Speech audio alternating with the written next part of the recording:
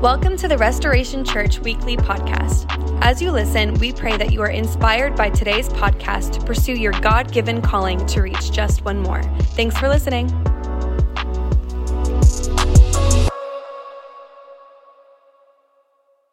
Hey, good morning, Restoration Church. Glad we get to be together. Thank you guys so much for being here today. Restoration Church, we meet in 4 locations in New Hampshire. And so, Dover, will you welcome Plymouth, Bethlehem, and Milton as we jump in together toward the Word? Appreciate you guys. During worship this morning, we were singing. I remember this when I was 19 or 20 years old, around that age. And it must have been, I can't remember all the details, but we were up in New Hampshire. Me and my friend Christian were up here in New Hampshire, and there was a scheduled day of tackle football at college with all of our college friends in Rhode Island.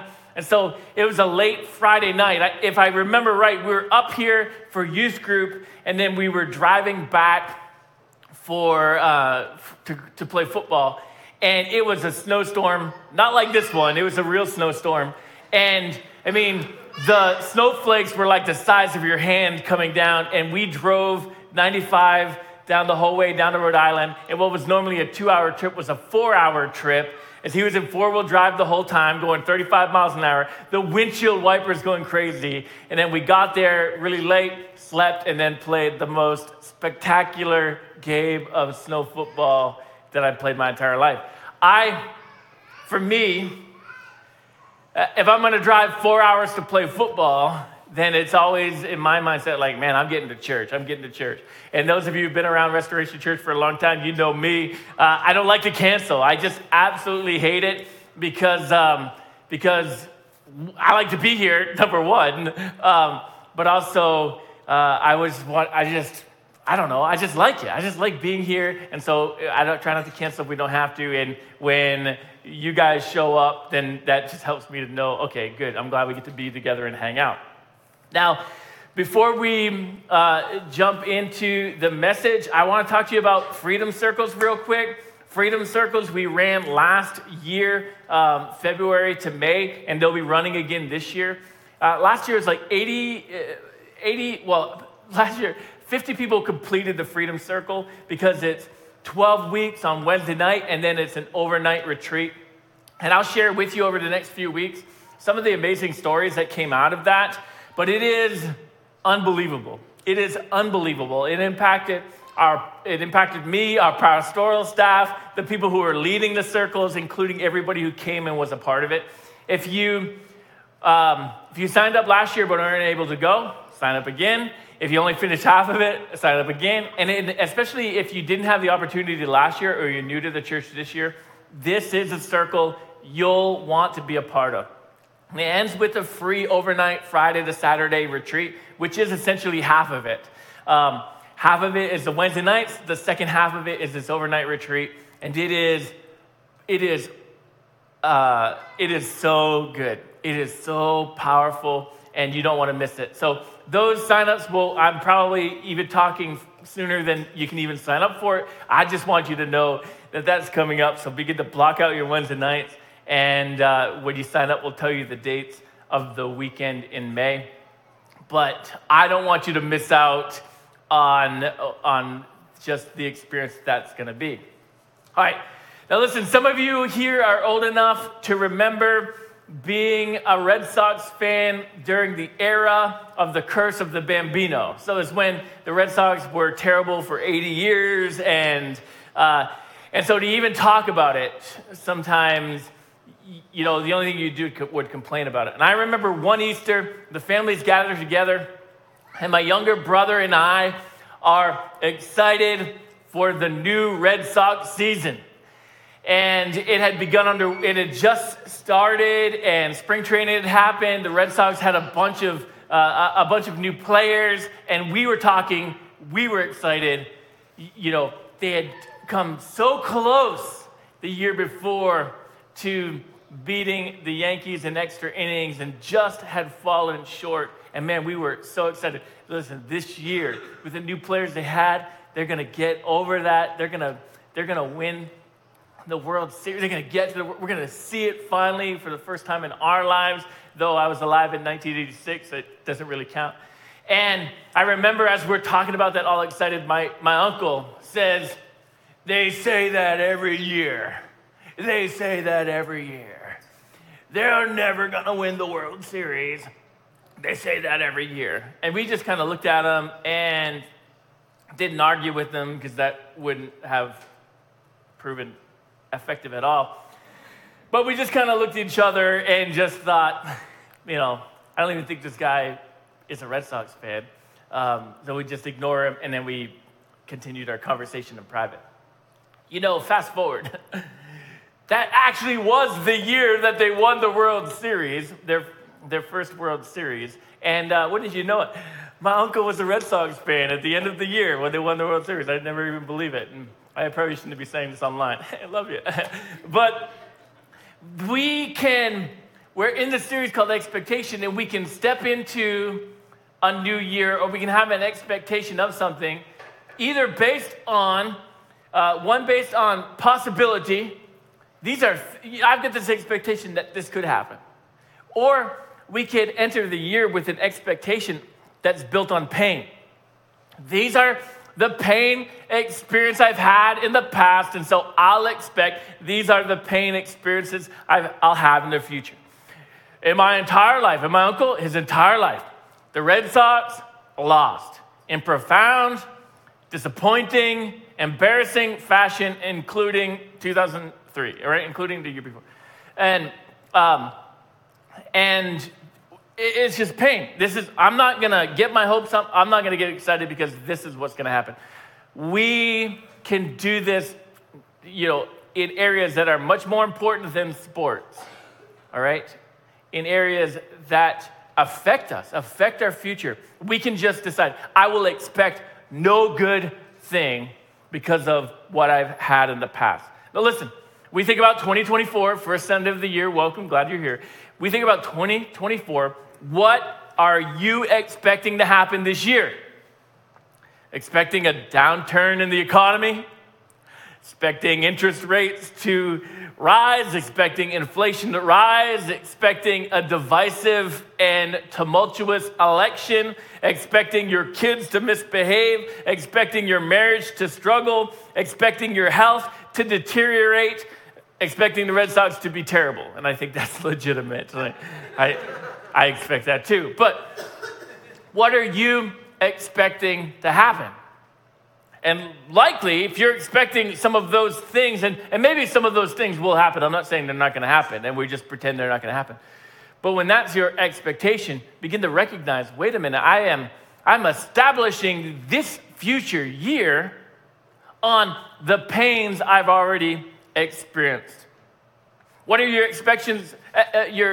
expectations for your own personal life?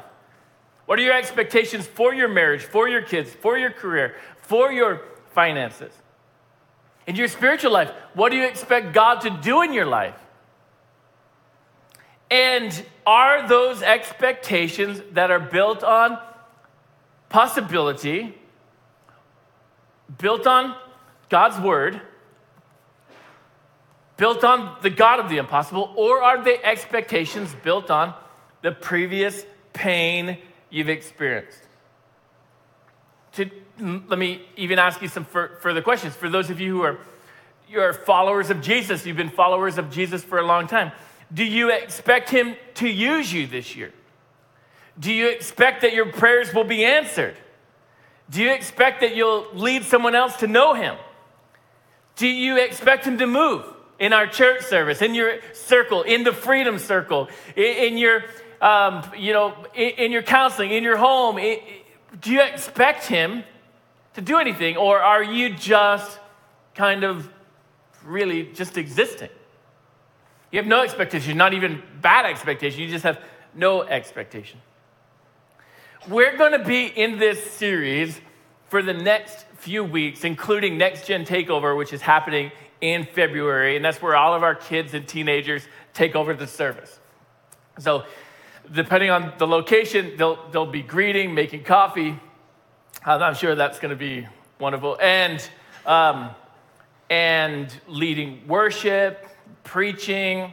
We have 6 teenagers right now that are in the process of writing a sermon for that week. And it's going to be great that first Sunday in February. They're going to be preaching on expectation as well. Now, I want to start the year and start this series with a message titled, The God of Expectation. Now, open your Bibles to Romans 15. If you don't have a Bible, we'd love to give you one. And all you have to do is go to the next steps or new here area in the lobby and just, hey, can I have a Bible? And no questions asked, they'll give you one. And we're going to be in Romans 15. So as you're turning there, there's quite a bit of history and background to the verse that we're going to preach from, the verse that we're going to read from. So kind of get there, hold your finger there, and then pay attention to me actually, we'll read it first here before that. But the Apostle Paul is the author of Romans. He's the guy writing this. If you're not familiar with him, he was a Jew. He was a very educated, scholarly, religious Jewish man who hated those people who were following Jesus. And began to orchestrate them being arrested, begin to orchestrate their execution. And so we would say he was a murderer who then found Christ and then began to travel the known world telling people about Jesus. So pretty amazing transformation in his life. And he's writing Romans to Christians living in Rome, to the church that existed in the city of Rome. And much of what he's writing about, he's telling Christian groups that are in disagreement with each other, and he's telling them and teaching them how to get back to a place of unity and how to be united as a church. Now, I'm going to read this verse to you, and it's going to seem that it has nothing to do with that, and then we'll go into some background. So Romans chapter 15, look down at verse number 15. Paul writes, "May the God of hope fill you with all joy and peace in believing, so that by the power of the Holy Spirit you may abound in hope." May the God of hope fill you with all joy and peace in believing, so that by the power of the Holy Spirit you may abound in hope. He's writing this as a response to disunity and to arguments and disagreements and kind of segregation of factions. So let's go through a little bit of history here that you may not be familiar with. When Paul wrote Romans, there was about 50,000 Jews who lived in Rome, and it was a city of about 1 million people. And Christians, those who followed Jesus, at the time, many of them continued to follow Jesus within the Jewish synagogue. And eventually, Jewish people kind of got sick of that, kicked them out. They began to meet in homes and wherever they could find. And what happened prior to this being written, that about 49 AD, there was a dispute amongst Jews and Christians over this fact. They begin to clash, and the persecution that the Jewish faith was putting on Christianity exploded in Rome as well. So what happened is the emperor, named Claudius at the time, he banished all Jews from the city, including Christian Jews. He just, hey, if you're Jewish, you got to leave, get out of here. Now, Claudius died later, about 5 years later, and this ended the banishment of Jews from Rome. So what did they do? Jewish people began to come back. Christian Jews begin to come back. A famous name, famous Christians that you may be familiar with, but the couple Aquila and Priscilla, when this ended, they went and returned back to Rome. Now, when the Jewish Christians returned, not all of the Gentile Christians welcomed them back.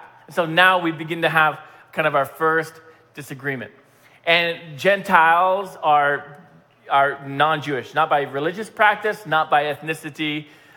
They are Most of us would be considered Gentiles. And continue to look at this. Paul now is writing, hey, Christians are clashing. They're fighting each other. So it's not Jews and Christians fighting as it had been previously. Now it's Christians and Christians fighting. Who are coming from different backgrounds. They've grown up different ways, and they're fighting. And what began to happen is there became really four main groups of Christians who were at odds with each other within this one city. And so Paul is writing, and he understands that conflict is threatening the work of God in the church. Conflict is affecting and can absolutely destroy the work of God in this city of 1 billion people. So there's all kinds of questions on conduct and who should be allowed to do what, who should do what, and there's a lot of verses spoken to that. But this verse right here, may the God of hope fill you with all joy and peace in believing. Paul wrote this to help bring the church in unity together. So there's a biblical commentary called McLaren's Exposition, and he says this about this verse. He says, in substance, it points to the true remedy for religious controversy. Fill the contending parties with a fuller spiritual life, and the ground of their differences will begin to dwindle and look very contemptible. When the tide rises, the little pools on the rocks are all merged into one. So he's saying, all right, the Christian church is separating themselves into factions, but this biblical scholar is saying that the verse, Romans 15:13, it is the remedy for religious controversy. That when there's a church that some people begin to get disgruntled, that some people begin to have opinions and try to get people on their side, and there begins to become disagreement or separation or argument. That this verse that we're studying today, it is the remedy for those controversies. That if we were to take all parties who are in disagreement with each other and fill them instead with a deeper spiritual life, then what happens? The grounds of their differences will begin to dwindle. So if we think about,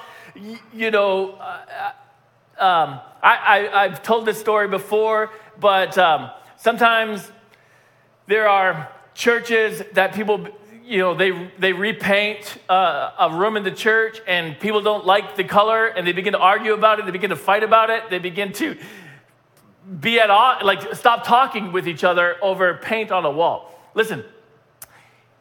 Fill the people fighting about paint color with a fuller spiritual life, and the ground of their differences will begin to dwindle.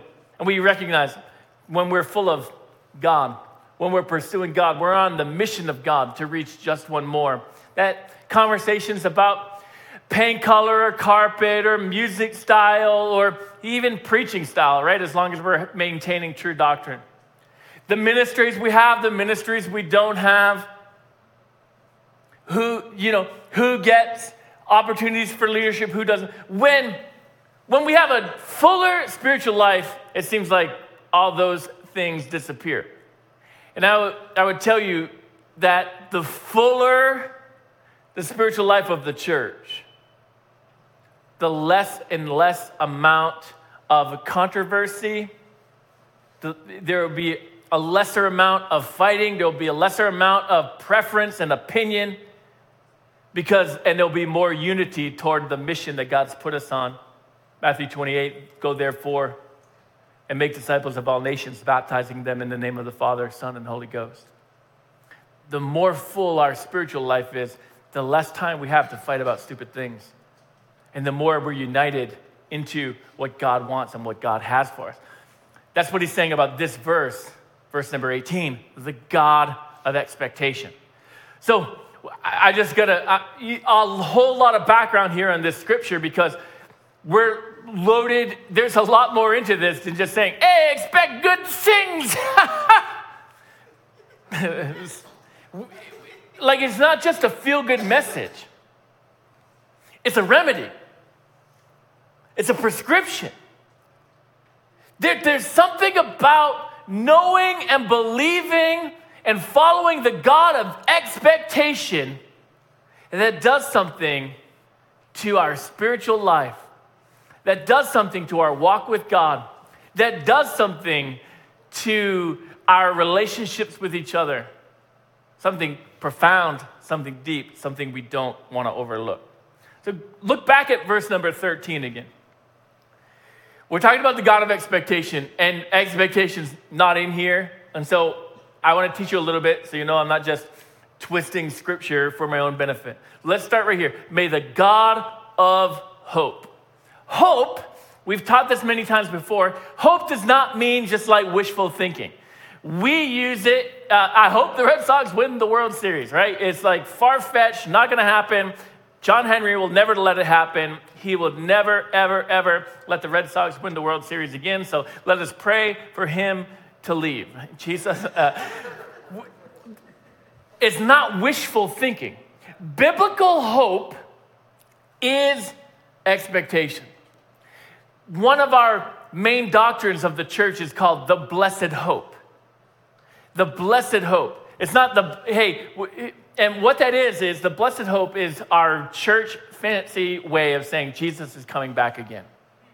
The blessed hope. So we're not saying, man, I hope he comes back one day. It's so bad here.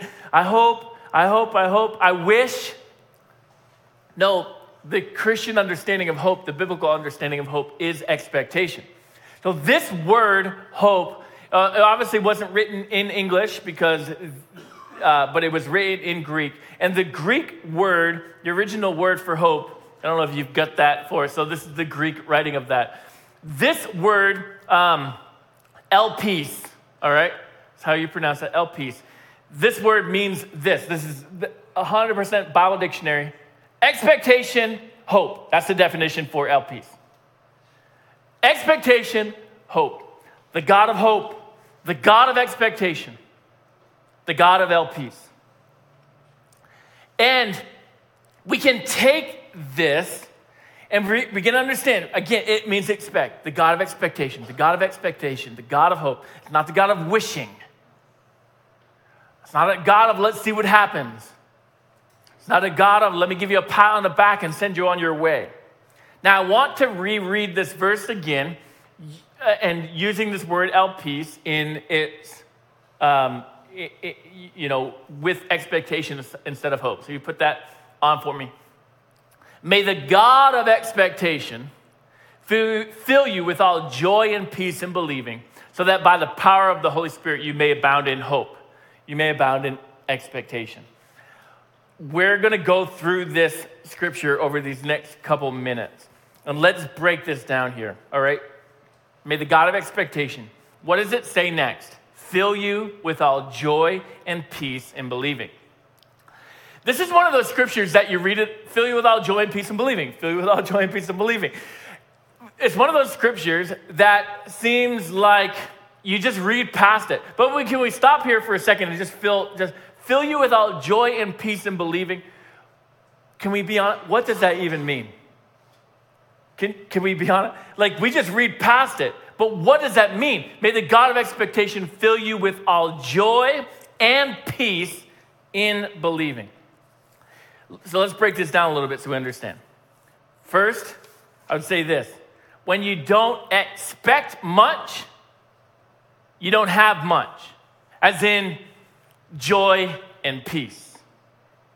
May the God of expectation fill you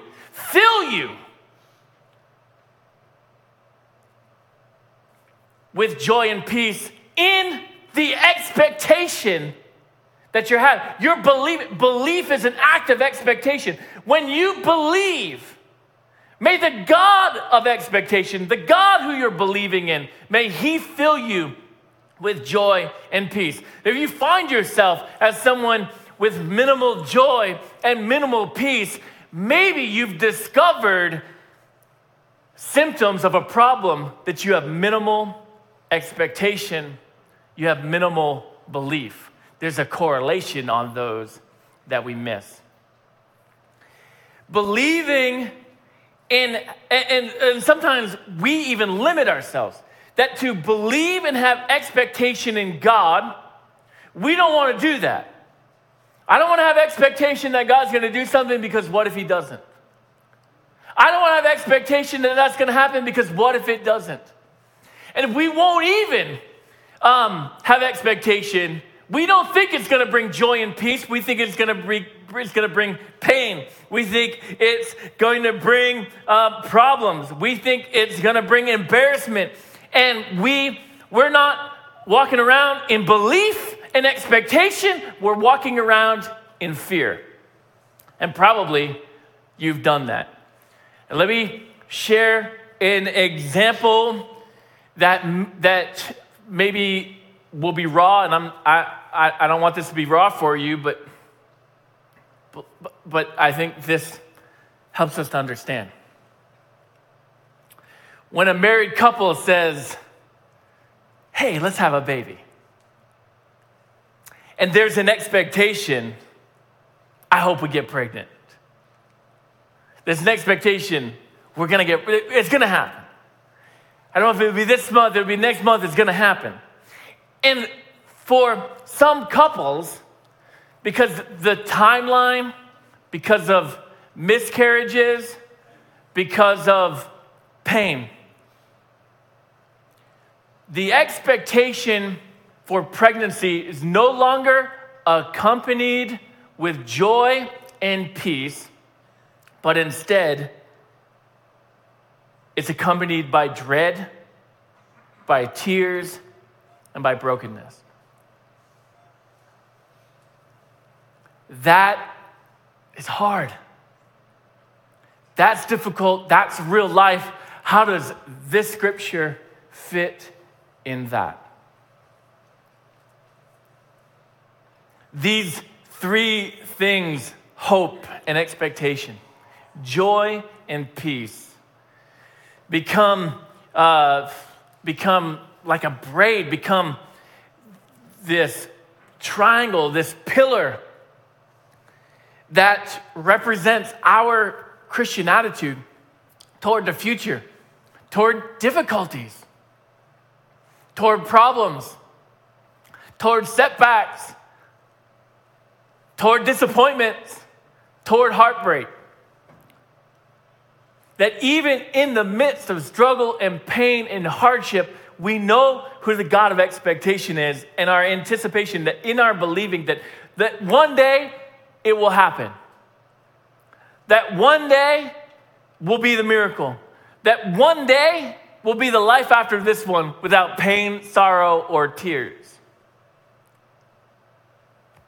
And we're able to walk through desperate, difficult moments with hope, joy, and peace. And what we can do, because we're thinking, I'm not going to expect any more because I can't handle any more pain. We'll talk about this more in a little bit, but not to put the expectation on yourself and not to set an expectation on previous pain, but to keep the excitement and belief of what can be and what will be. We would call this faith. We walk by faith and not by sight. We're having faith toward those things. The God of peace, the God of hope, fills you in believing that according to your faith, it shall be done unto you. Now let's talk about this second part of this verse. It says, by the power of the Holy Spirit, you may abound in hope. Again, a couple of things there. Let's break that down into two different parts. The first part is by the power of the Holy Spirit. Every single one of us are created. There's more to us than just our physical body. All right? There's more to you than that. We are created with body, soul, and spirit. An expectation in God doesn't come from a fake smile. It doesn't come from pretending. Because we can easily pretend we show up at church, how are things? Hallelujah, praise the Lord, glory to God. We just repeat all the things that they said in the 50s. Expectation doesn't come from that. It doesn't come from putting on an outside show. Also, expectation doesn't come from having a good memory. I'll remind myself. I'll put a reminder in my phone. I'm going to, right. I remember, I'm expecting good things to happen. It doesn't come from that as well. Expectation comes from our spirit by the Spirit of God. That when our spirit man is connected to the Spirit of God, expectation is birthed. Very similar to the way that the fruit of the Holy Spirit works in our life. You can have a natural disposition to be gentle and patient. But when the Holy Spirit is active in your life, you operate, and what grows in your life is the fruit of the Holy Spirit: love, joy, peace, patience, kindness, goodness, gentleness, and self-control. That is what blossoms out of your life as your spirit is connected to the Holy Spirit. What happens here too, right? Expectation is birthed. Because when you're close to God, you know what God is able to do. When you stay close to God, you know that God is in control. When you stay close to God, you know the results are up to Him. The second part of this, that you may abound in hope. You'll abound in hope. Also, what does hope mean? Expectation. You'll abound in expectation. That joy in expectation, you'll have joy in believing. You'll have joy in believing that God's going to do something. You'll have joy in believing in the God of expectation. You'll have joy. That joy will produce even more expectation. Because God's not just having this idea of, I'm going to just have a little bit of expectation. What He's anticipating, what He wants to do, is to cultivate joy and peace in your life, that you'll have more belief, that you'll expect more, and by the power of the Holy Spirit in your life, even more expectation will build up. That you won't just believe God for possible coincidences, but you'll believe God for the impossible. You won't just believe God that it will all work out, but you'll believe that God is actively working to make it work out according to His plans over your life. That He is active in your life. Let me say this, because as I was studying for the message this week, I found some articles that would probably even argue what I'm teaching or what I'm about to say. I make this statement, then you can boo me if you want. God does not want you to temper your expectations. I see nothing in this scripture where God is telling you to temper your expectations about what He can do, what He wants to do, what He can do through you, what He can do through the church, what He can do for your family, what He can do in our country, what He can do in this world. I don't see in scripture where it says, temper your expectations about what God can do. No, what I read right here, may the God of expectation fill you with joy and peace. May you have that while you're believing and you're expecting that. When you do that, when you have joy and peace and you're expecting that, the Holy Spirit will even empower you to have greater, even more expectation, that you'll abound in it. I don't see tempering our expectations, but don't we do that? Don't we do that? What are you expecting for your life? What are you expecting God to do in your life in 2024? And some of us immediately, when I asked that question at the start of the service, we're like, whatever He wants to do. Something good, I hope. We have no expectation. We have no belief that He wants to, that He will, that He can. But that's not what He wants for you. We must transfer our expectations. The problem's not our expectations. All right? We don't need to temper our expectations, but we need to transfer our expectations. One, transfer our expectations from ourselves to himself. The expectation of what's possible is not what Restoration Church can do for me. It's not what Pastor Nate can do for me. It's not what my spouse can do for me. It's not what my boss can do for me. It's not what I can do for myself. The expectation I have comes from God, the uncreated one who created the heavens and the earth. My expectation is on him.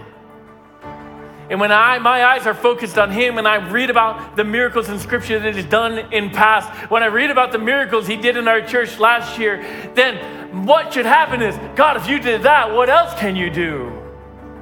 God, that was so fun. What else can you do? What else are you gonna do? I can't wait to see it. We transfer our expectations of what should happen when. And instead, we transfer it to an understanding of he will do it when. He will do it when he's determined.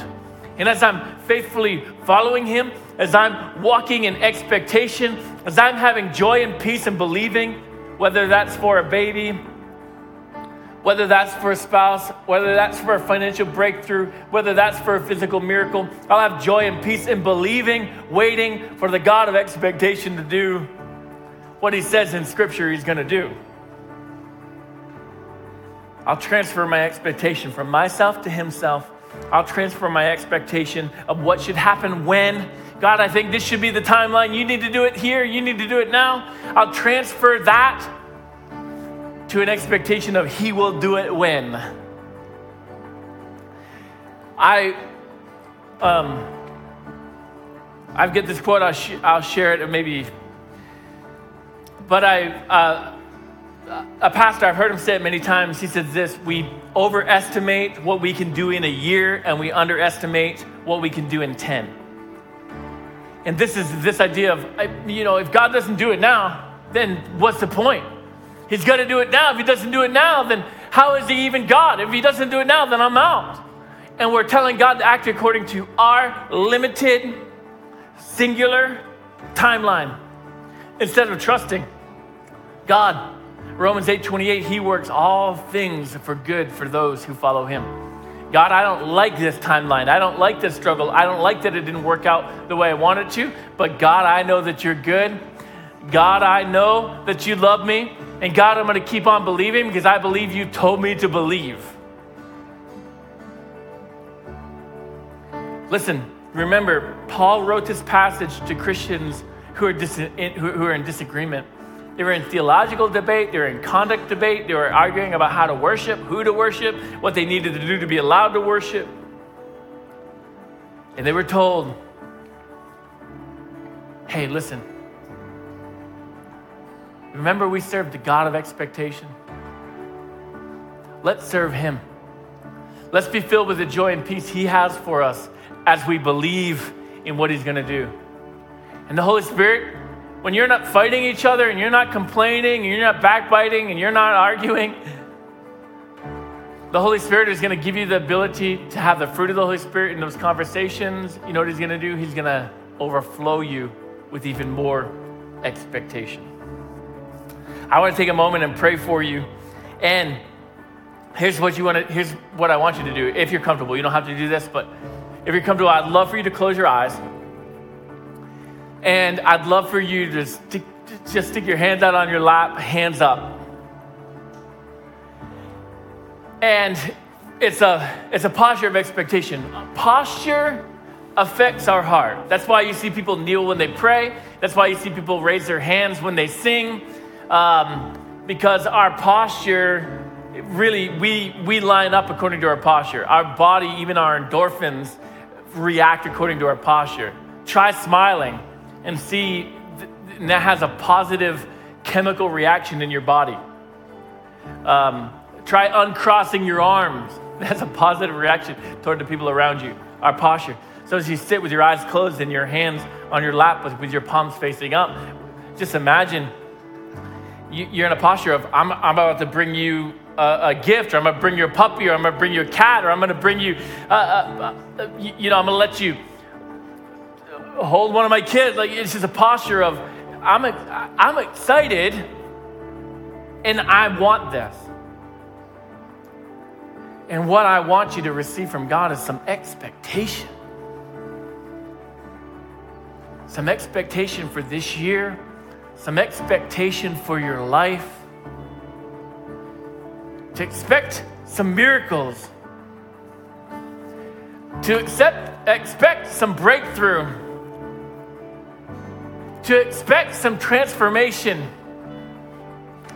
To expect some joy and some peace instead of depression and anxiety. And as you have your hands out, let me pray for you. Jesus, man, we thank you so much as we celebrated all through Christmas about how you came to rescue us. And you did it. You lived that perfect life that we couldn't live. You died on that cross in our place. You rose from the grave that we could be forgiven, that we could have everlasting life. And you rescue everybody who asks you. Jesus, when we pray, Jesus, rescue us. Jesus, forgive us. Now that changes everything for our life. We're not living on our own. We're not living by our own power. But the God who rose from the grave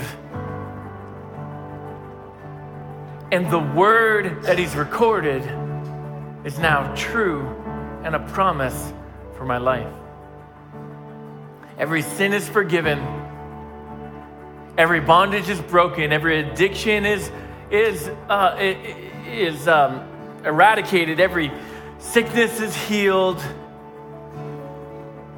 God, every promise is delivered, is given to us. God, you have made many, many promises to us in your word. We don't know when they're going to all happen, but we're expecting them to happen. And we're expecting some of them to happen this year.